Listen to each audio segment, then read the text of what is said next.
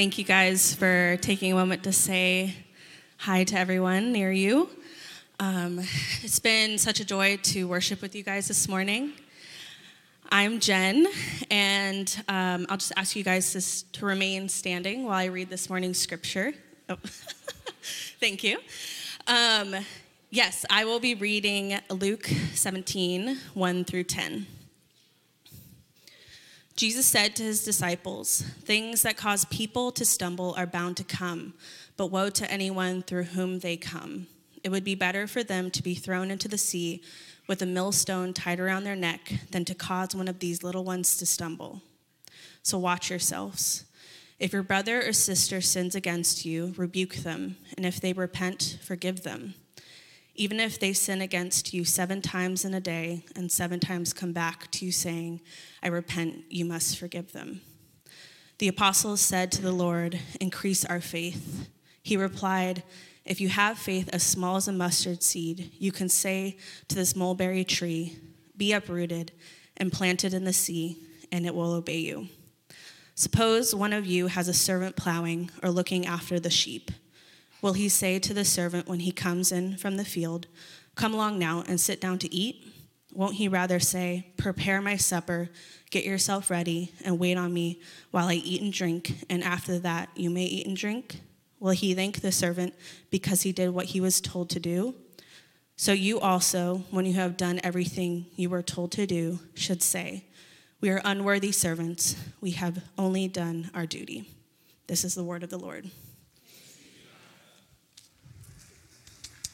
Good morning. My name's Tim. I'm the lead pastor, and this is Connor, and he's pastor to our high school students and also oversees. I knew you were going to get that. Part of his job is pastoring our high school students, and then his kind of other half of his job is posing for baptism photos. Yeah. It was up there for a long time. Every time we do baptism, my Google profile updates with a new profile picture. Yeah. He actually oversees all of our communication as well, so he's got a lot on his plate. And today we get to team teach together, so really excited for that. Yeah. And before we do that, can you throw that slide up for our Holy Week again? I want to just pray for something really quick before we jump into Scripture. We've got. There's 3 things happening this week, in addition to praying in this room around the clock and asking God to work, not just in us, but in our city, as Kim was talking about. We're doing a brunch on Palm Sunday, and so for brunch implies food.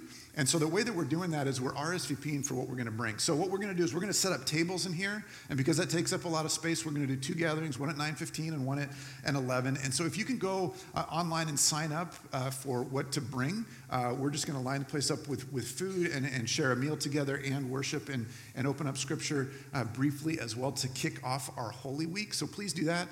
Would you also be considering who you can invite? Food is helpful to say, hey, will you actually come to church with me? We have people in our lives that might not come to hear about Jesus, but they might come for food. So let's take advantage of that. And then on Easter, a week later, Resurrection Sunday, the same times, 9:15 and 11. And as Kim said, we're going to be baptizing some folks and worshiping and telling the good news of Jesus again and celebrating together. And so it's a great opportunity. So we're not going to be doing food together. So would you do this? Would you do food after our resurrection gatherings and invite somebody to come to church with you and then you promise to feed them afterwards? Let's do that. So here's what I want to do. Would you pray with me just for this week coming up, starting a week from today, Holy Week, and specifically those two gatherings on April 2nd, Palm Sunday, and then Resurrection Sunday. Would you pray with me right now? And then we'll open up Scripture together. God, as we've declared you in this place already this morning, you are good and you invite us to yourself. We've sung the very words of your Son Jesus that are written for us in Scripture, but declare that you so love the world. And so we say it again and again that you love us, you love the world, and we want to be your messengers, your ambassadors. We want to embody your love to this world. Would you help us do that? And Holy Spirit, would you move and work in us right now, here in this room, in this moment? We believe this is a sacred time where you're going to meet with us and lead us and guide us and change us. And then we want that for other people. So will you bring to mind people in our lives that are in our sphere of influence, that live near us and down the hallway or down the street or work near us, or that we interact with on a regular basis, that we can actually invite to hear about you over the course of these next few Sundays? And that we want to be your people that welcomes others in who don't know you and represent you really, really well. Would you help us to do that? And then in addition to that, would you give us the courage to actually follow through, to have a conversation or to send a text or a post or something that shares with them the invitation? And Jesus, we want to be able to point others to you. And we want to hear from you. So as we read your word together now, would you be the one that we hear? Would we hear your voice and your truth and your invitation and your grace? It's in your name that we pray. Amen. Amen. A couple years ago, I ended up on this Wikipedia deep dive, kind of unintentionally, and ended up becoming a pseudo expert on something I had no plans of knowing about. It was this idea of micronations. And there's, across our globe, there are all these little self-proclaimed entities or communities or geographic areas where they've said, we are sovereign and we're not a part of the thing around us. And if you start Googling, one of the ones that has maybe the best PR is the Republic of Molossia. And they lay claim to a whopping 11.3 acres in the middle of Nevada where nobody else lives. And so what it is essentially is somebody's decided, I'm going to set up a nation or my own little community, and I'm going to start over, own civilization. And maybe unsurprisingly, the Republic of Molossia came from Portland. It started in the 1970s here, and then once they got their stuff figured out, they moved to Nevada where real estate was cheaper, perhaps. And so straight from their governmental website, the Republic of Molossia has its own Navy, Naval Academy, space program, railroad, postal service, bank, measurement system, holidays, online movie theater, and its own time zone. And I think we have a picture, but it's run by the self-proclaimed benevolent dictator, President Ba, I think is his name. And this is maybe the best part, is their currency, instead of being based on gold or some fixed value like we base the American dollar on, it's based off the market rate for Pillsbury cookie dough, which, according to some economists, is actually a more stable resource than the American dollar. The quote from this guy was that he was going to have to get a second jacket to house the rest of his medals that I assume he's awarding to himself for being the president. So there's many dozens of these spread across the globe. And a lot of them have this kind of tongue-in-cheek nature to them, the people who are part of them kind of know that they're in on the joke. But there's also this you kind of get this interesting case study in human desire and vision where we're bent on creating the space or some format where we can input our best ideas of beauty, reality, justice, truth, government. And however silly, this phenomenon represents kind of a manifestation of those desires. And maybe what's not so surprising is that a lot of them fail pretty quickly, or they don't grow. So this guy, there's actually monthly visits on the calendar where you can go meet President Ba and see his 11 acres. But it's over the course of 40 or 50 years, it's not changed a whole lot other than him and maybe a couple friends or family. And so there's this tension of big desire, big vision, and it turns out that even when we're left to create it ourselves, we end up with the same kinds of problems that even the more established, formally recognized nations like the United States of America or most around the globe, that we end up with the same problems where greed enters the picture, or corruption, or disagreements about what is moral and what the penalties for morality should be, at a micro scale and a macro scale. With a micronation or a nation such as ours, the failure point is the human. There's a tension between our longings for a better way and our limited capacity to actually create the thing that we're after. And so today, out of those verses that Jen read for us, what we're going to see is Jesus is often and always talking about what is the good life, what is the kingdom that he's bringing, what is God about. And in these verses, we get just a couple good handles on what it actually takes to take these things that we long for, that are built into us, that we're like the goodness that we're haunted by, and actually like live them out in a real way, in a way that's meaningful and tangible here and now. We've been working our way through the book of Luke. So if you've been around for any amount of time, or if you saw the slide there, Luke, and then we're going to teach through the book of Acts. And Jesus is at this point where he's regularly, if you've been with us the last few weeks, he's presenting and he's teaching about and addressing to his disciples really important things. Not necessarily comfortable things, but really important things. And the reason is that his time with them is limited. He's counting down his time. We're in chapter 17 this morning. If you back up to the end of chapter 9, so a number of chapters ago, there's this line that says, Jesus resolutely set his face towards Jerusalem, which means he had spent time forming a crew of disciples, calling these men close to him, building relationships, doing miracles, teaching with authority. People were amazed and were following him. He was gaining a following. But then he turned, and it says he resolutely set his face towards Jerusalem, which means that nothing is going to stop him. With determination, he is headed to Jerusalem. And what that means and what it's forecasting is that Jesus is going to go to the cross and die. And now we're in chapter 17, and his time with his disciples is coming to a close. It's winding down. And so he's taking every opportunity to share with them really, really important things. And so as Connor just said, like our human desires and dreams have these really, we want to get along. We want to taste the good life. We want to experience things, and we have these ideals. And Jesus says, I actually have some that are even better than what you have, and here's some things that it takes. And he's going to present two things that that are part of the good life. Two things that if we're going to follow Jesus, he says these are really important. And he shares them with the disciples, and then he shares a third thing, which is what it takes to actually experience these two things, which are really high calling.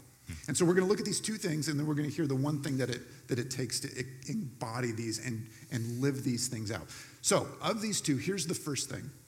The first thing that we're called to as followers of Jesus, in this time, again, there's a whole long list, and Jesus is, as Connor said, Jesus is often talking about the good life and what it takes.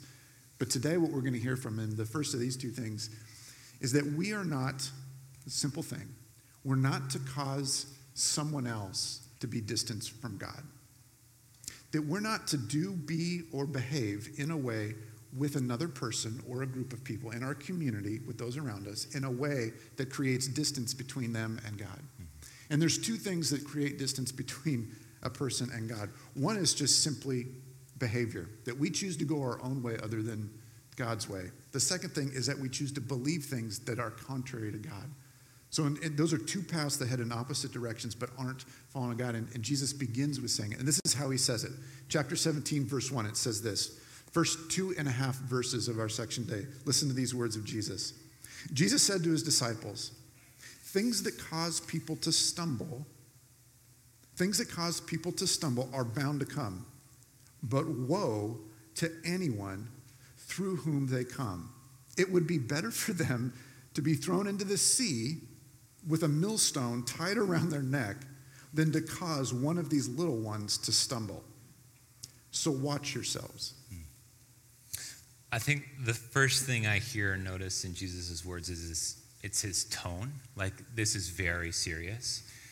And you kind of observe the conversation as he's turned towards the disciples, and I imagine a lot of eye contact and maybe even a hushed voice and saying, I really mean this. And that phrase causing to stumble refers to like kind of the trigger or the hitch in like a trap for an animal. So he's saying don't be the thing that would ensnare somebody else in brokenness or in sin. And I really appreciate that Jesus acknowledges that stumbling is part of the lived human experience. I think that's one reason his message is compelling, is he doesn't do away with the stuff that is hard and that hurts, that either happens to us or we cause, but he gives some like a very clear instruction to not be the cause of it and to avoid it as we can. And so there's kind of as you were talking about, like there's the general reality of sin and brokenness and how it impacts me. And there's also the kind of the specifics of this context where Jesus is saying, don't twist up or mess with the message of the kingdom of God, especially for people who are maybe vulnerable, new to faith or young in the faith or young in age. do not be the cause of stumbling. And one of the commentators we read, he uses an analogy of a millstone, which is like not terribly familiar to us. I think there's a picture. And a millstone being this large stone that's used in an agricultural setting that's pushed around, usually in a circle by an animal. The idea is it's bigger, heavier than you could possibly carry yourself or swim with. And Jesus, instead of maybe saying, this is the image that popped into mind. It's like a dad of a teenage daughter where they've got like some young suitor coming to the door to take their daughter out for a date. And it's like instead of dusting off like or getting the gun out of the closet or instead of like cracking your knuckles in front of this guy, Jesus like gets the millstone analogy out. And it's this like quite ominous threat where there's it's a little bit it's over the top and extreme.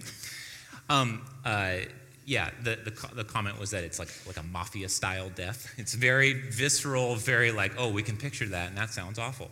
And there's no questions about how the story ends. Jesus is saying, I'm taking this seriously, and that kind of death would be better for you than getting in the way of me and my message or being the cause of somebody's distance from God. And so hearing Jesus like as a victim, like if as sin happens in my life or happens to me or somebody else causes me to stumble, like I'm quite grateful for this reality because it feels just. It feels like, okay, like God is paying attention to me. You hear his like fatherly protective heart that he does not want stumbling to be part of his children's lived experience. And I'm grateful for that. Like that feels like good justice if I'm the victim. But my experience is that I am not solely the victim of sin. I'm often the cause of it. In my own life or in relationships around me, like I am, as much as I'm a victim, I'm also a perpetrator. And so listening to Jesus, I'm a little bit shaking in my boots. I think there's a fear that enters my thoughts of like, oh no, have I done this? I know I've done this historically. Is there any way I've done this now, even unknowingly? It makes it feel a little bit impossible or a little bit stuck to know exactly like what to do with.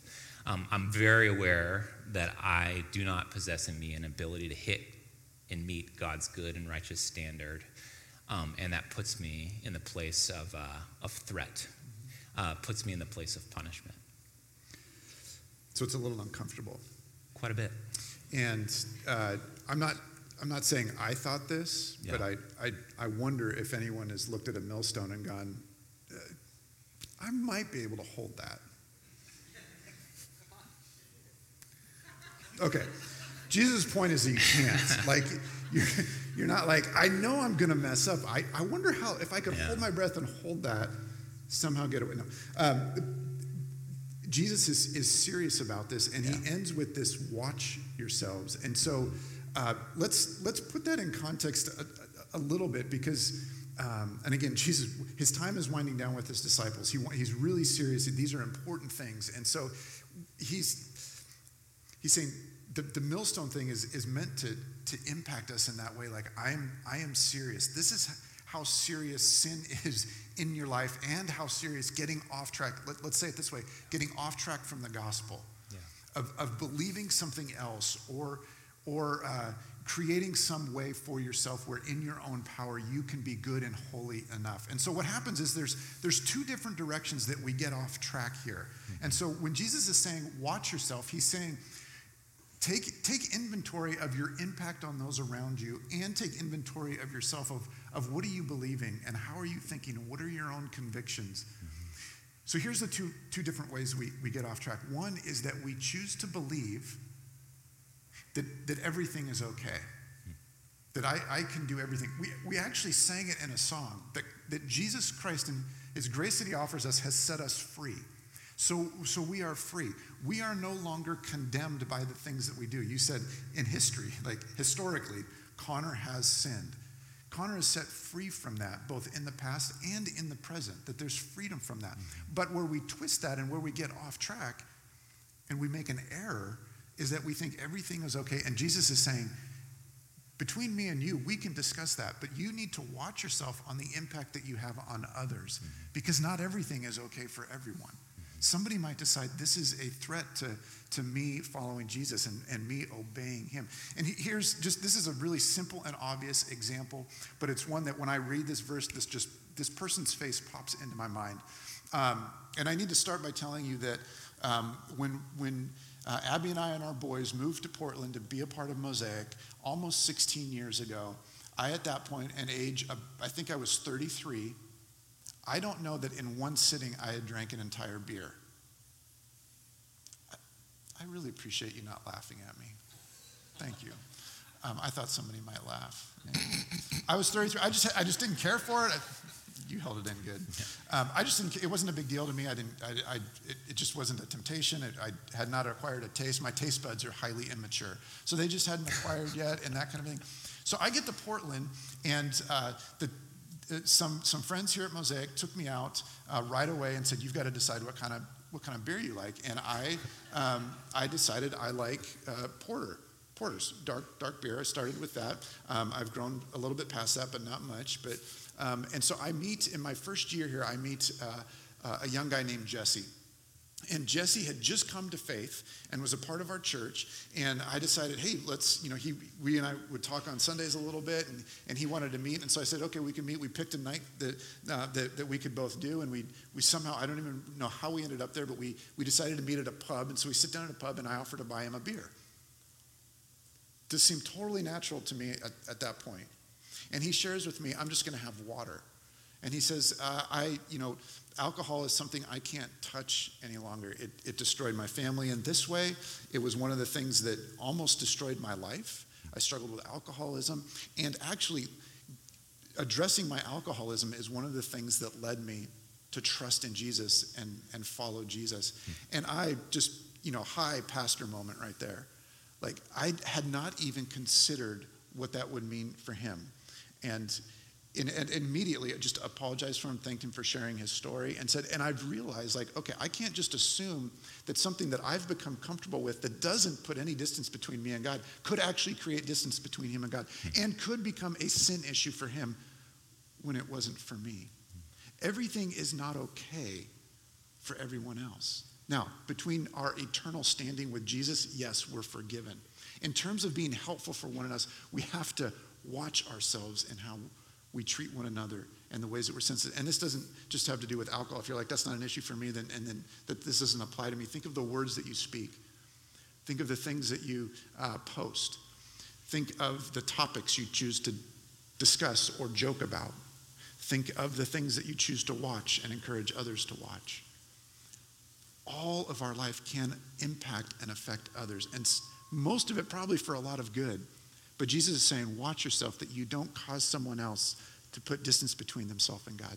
That's one direction that we can err in. The other direction that we can err in is just not thinking everything is okay, but thinking that I'm perfect. Thinking that I've got it all figured out. When we allow ourselves to be perceived in that way, it doesn't help other people. Now, some of us have a personal wiring and desire. I don't ever want to do anything wrong. And there's some good in that.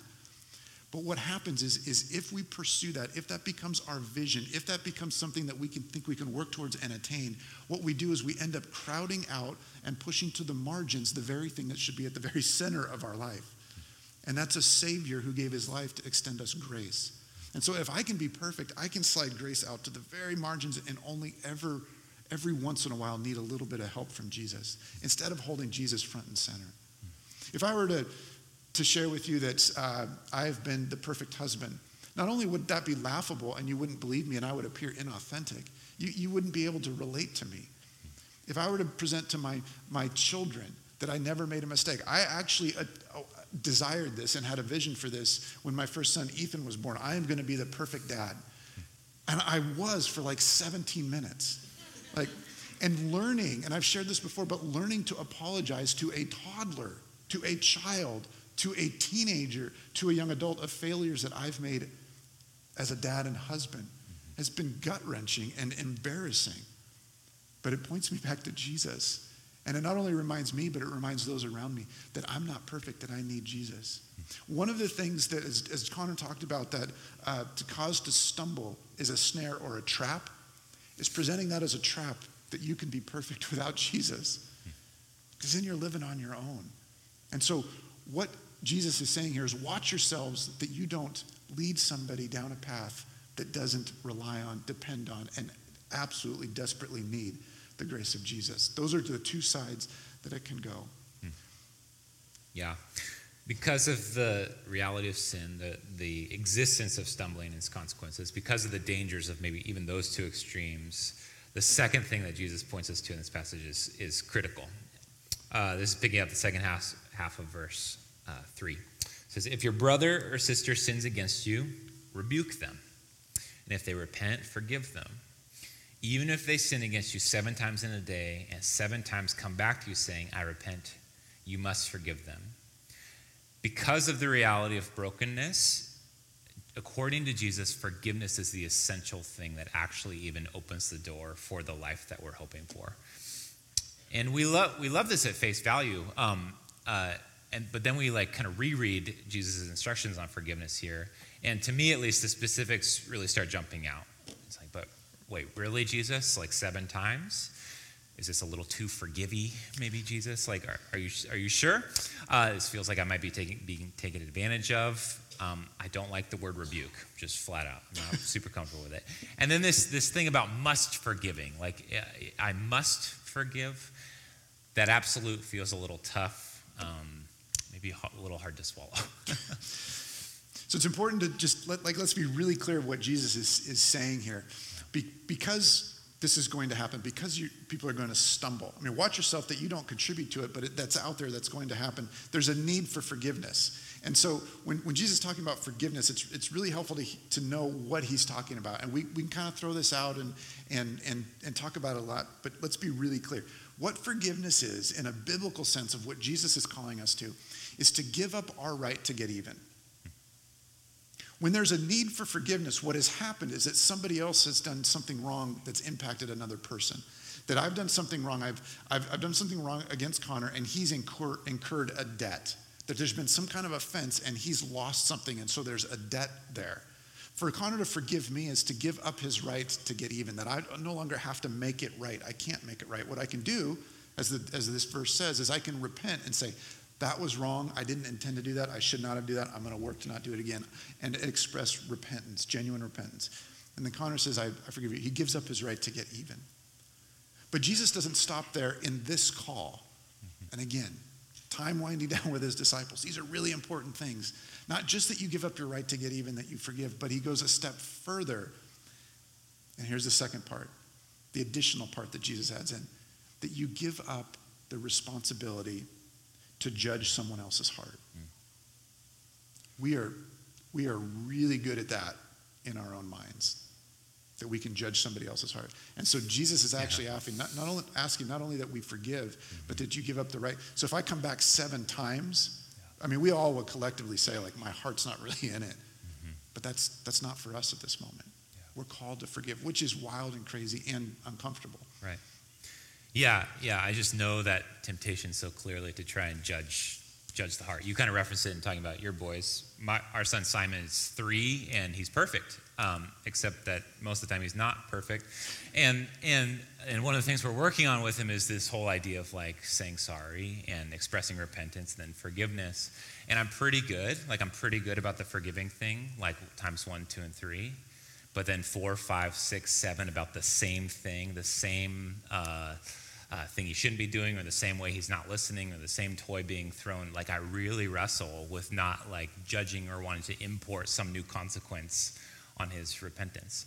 And that's a pretty safe relationship to be kind of working this out in, but it illustrates this tension of ooh, man, I want to withhold the judgment of somebody else's repentance. I think I'm pretty good at it, like you said. And I want to be a forgiving person, but I want it on my terms. And that's not what Jesus is inviting me to here. It is, because this call is so dramatic in some ways, it's important to also know what Jesus is not saying. If you were a part of we did a workshop on forgiveness just a few weeks ago, the beginning of this month. But one of the things that we did in there was really clarify what Jesus and what biblical forgiveness is not. And so just 3 quick things. One is when somebody asks for forgiveness and we choose to forgive, we're not minimizing the offense. Even if they don't totally understand the full impact of it, we're not minimizing the offense. We do this all the time. It's just become, in our culture, it's just become normal. When somebody says, I apologize, it's just common. It kind of comes out. it's okay. To which I always say, and I did this with my kids when they were young, when I had to apologize to them and they would say, it's okay, I would go, well, hey, if it's okay, I wouldn't be doing this. This isn't fun for me. So it's not okay. Don't let me off the hook. It's not okay. The Bible does not minimize the offense when it talks about forgiveness. The second thing is that it does not mean an instant restoration of trust. Now think about this in some of the most dramatic ways that we can, and uncomfortable and painful, is when there has been abuse. An abuser can actually come to the point of repentance and asking for forgiveness. And the abused can actually forgive without restoring trust. In most cases of abuse, that just simply wouldn't be wise. Biblical forgiveness, Jesus is not asking to give an instant restoration of trust. That's not what it is. And the last one is it doesn't mean that a relationship resumes once there's forgiveness. Again, if I've done something wrong to Connor and I've repented and apologized and he forgives me, depending on what I've done and how he's feeling, it might not be ready to resume relationship, if ever. He can forgive without restoring relationship. Yeah, so this hard call of Jesus, I think it's important to keep in front of us. Like, why would this even be worth it? Because it feels so far away from what my gut desires are. And I think the big invitation that Jesus is asking us to do is to trust that God is a better judge of repentance and a better arbiter of justice than I will ever be. And in the same way, like, I'm invited to participate in the perfect love of God, which balances both justice and mercy.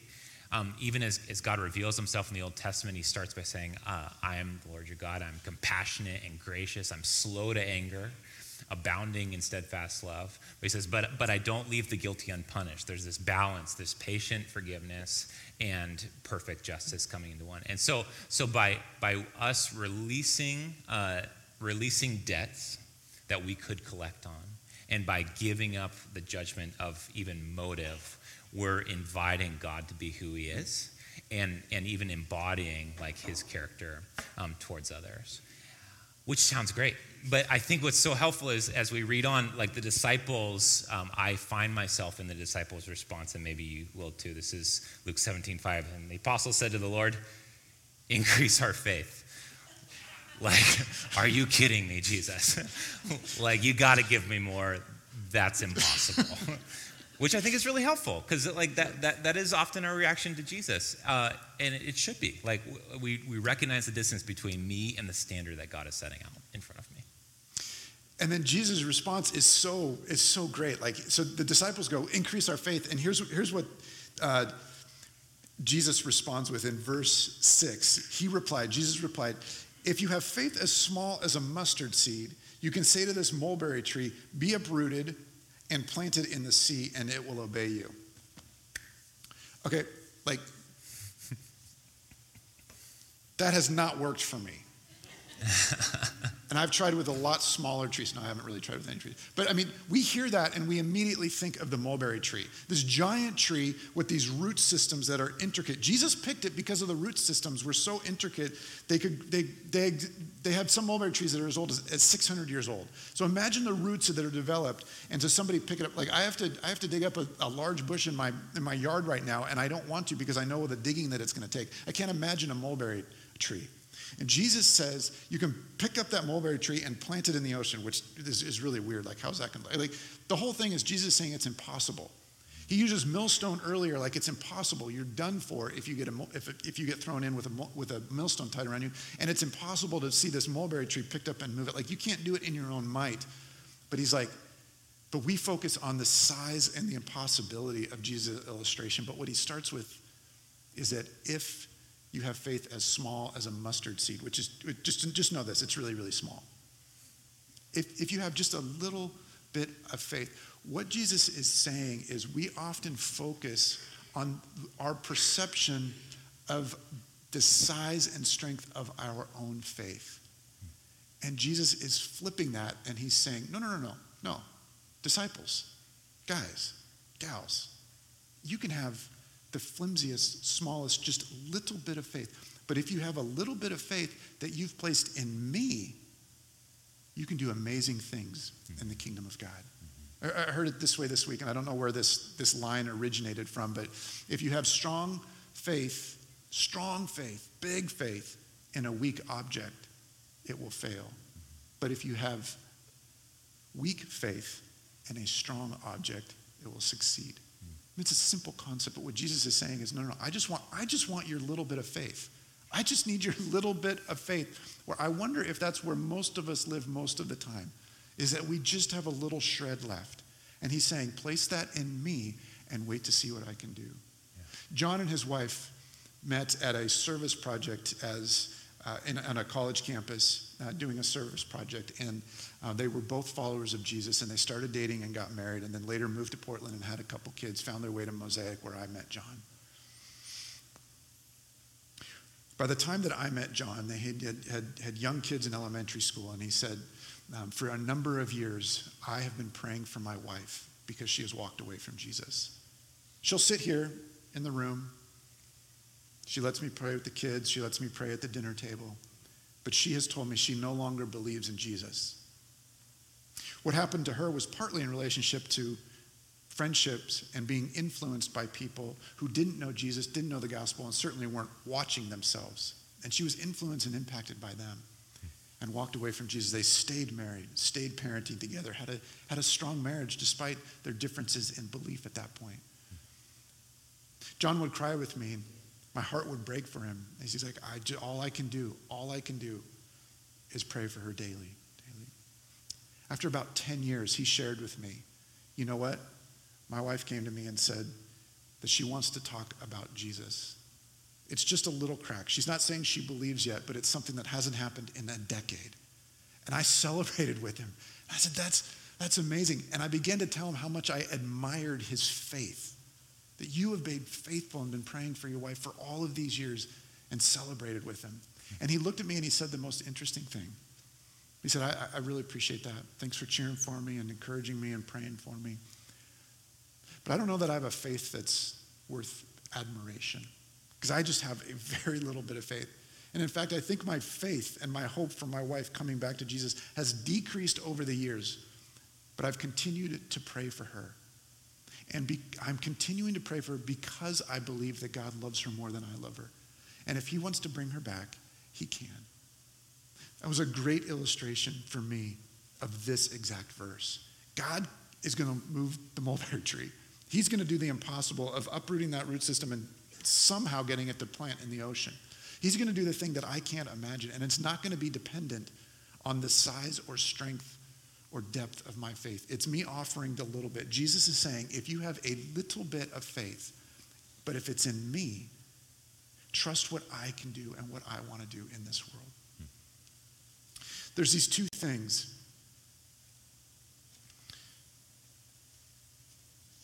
that Jesus is calling us to, and neither of them are easy. When he says, watch yourself, that you don't create distance between somebody else.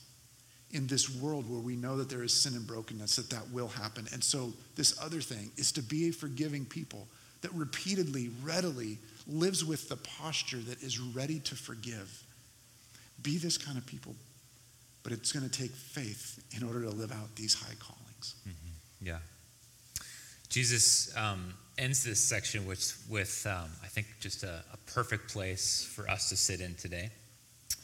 I want to ask us maybe some 5 questions to reflect on as we come to the communion tables. But these last verses, Jesus is kind of painting this picture of the relational dynamic between a master and a servant. And Jesus' point is that none of a servant just doing a servant's job earns favor with the master. It doesn't grant the servant any particular extra privileges for doing the job that he's assigned to do. And Jesus is putting himself kind of in the seat of the master and saying, in my kingdom, this is the way it is. This is the way of not causing others to stumble, to forgive radically and generously, where small faith matters in big ways. And so our invitation as servants is to start participating in the master's house like we're called to.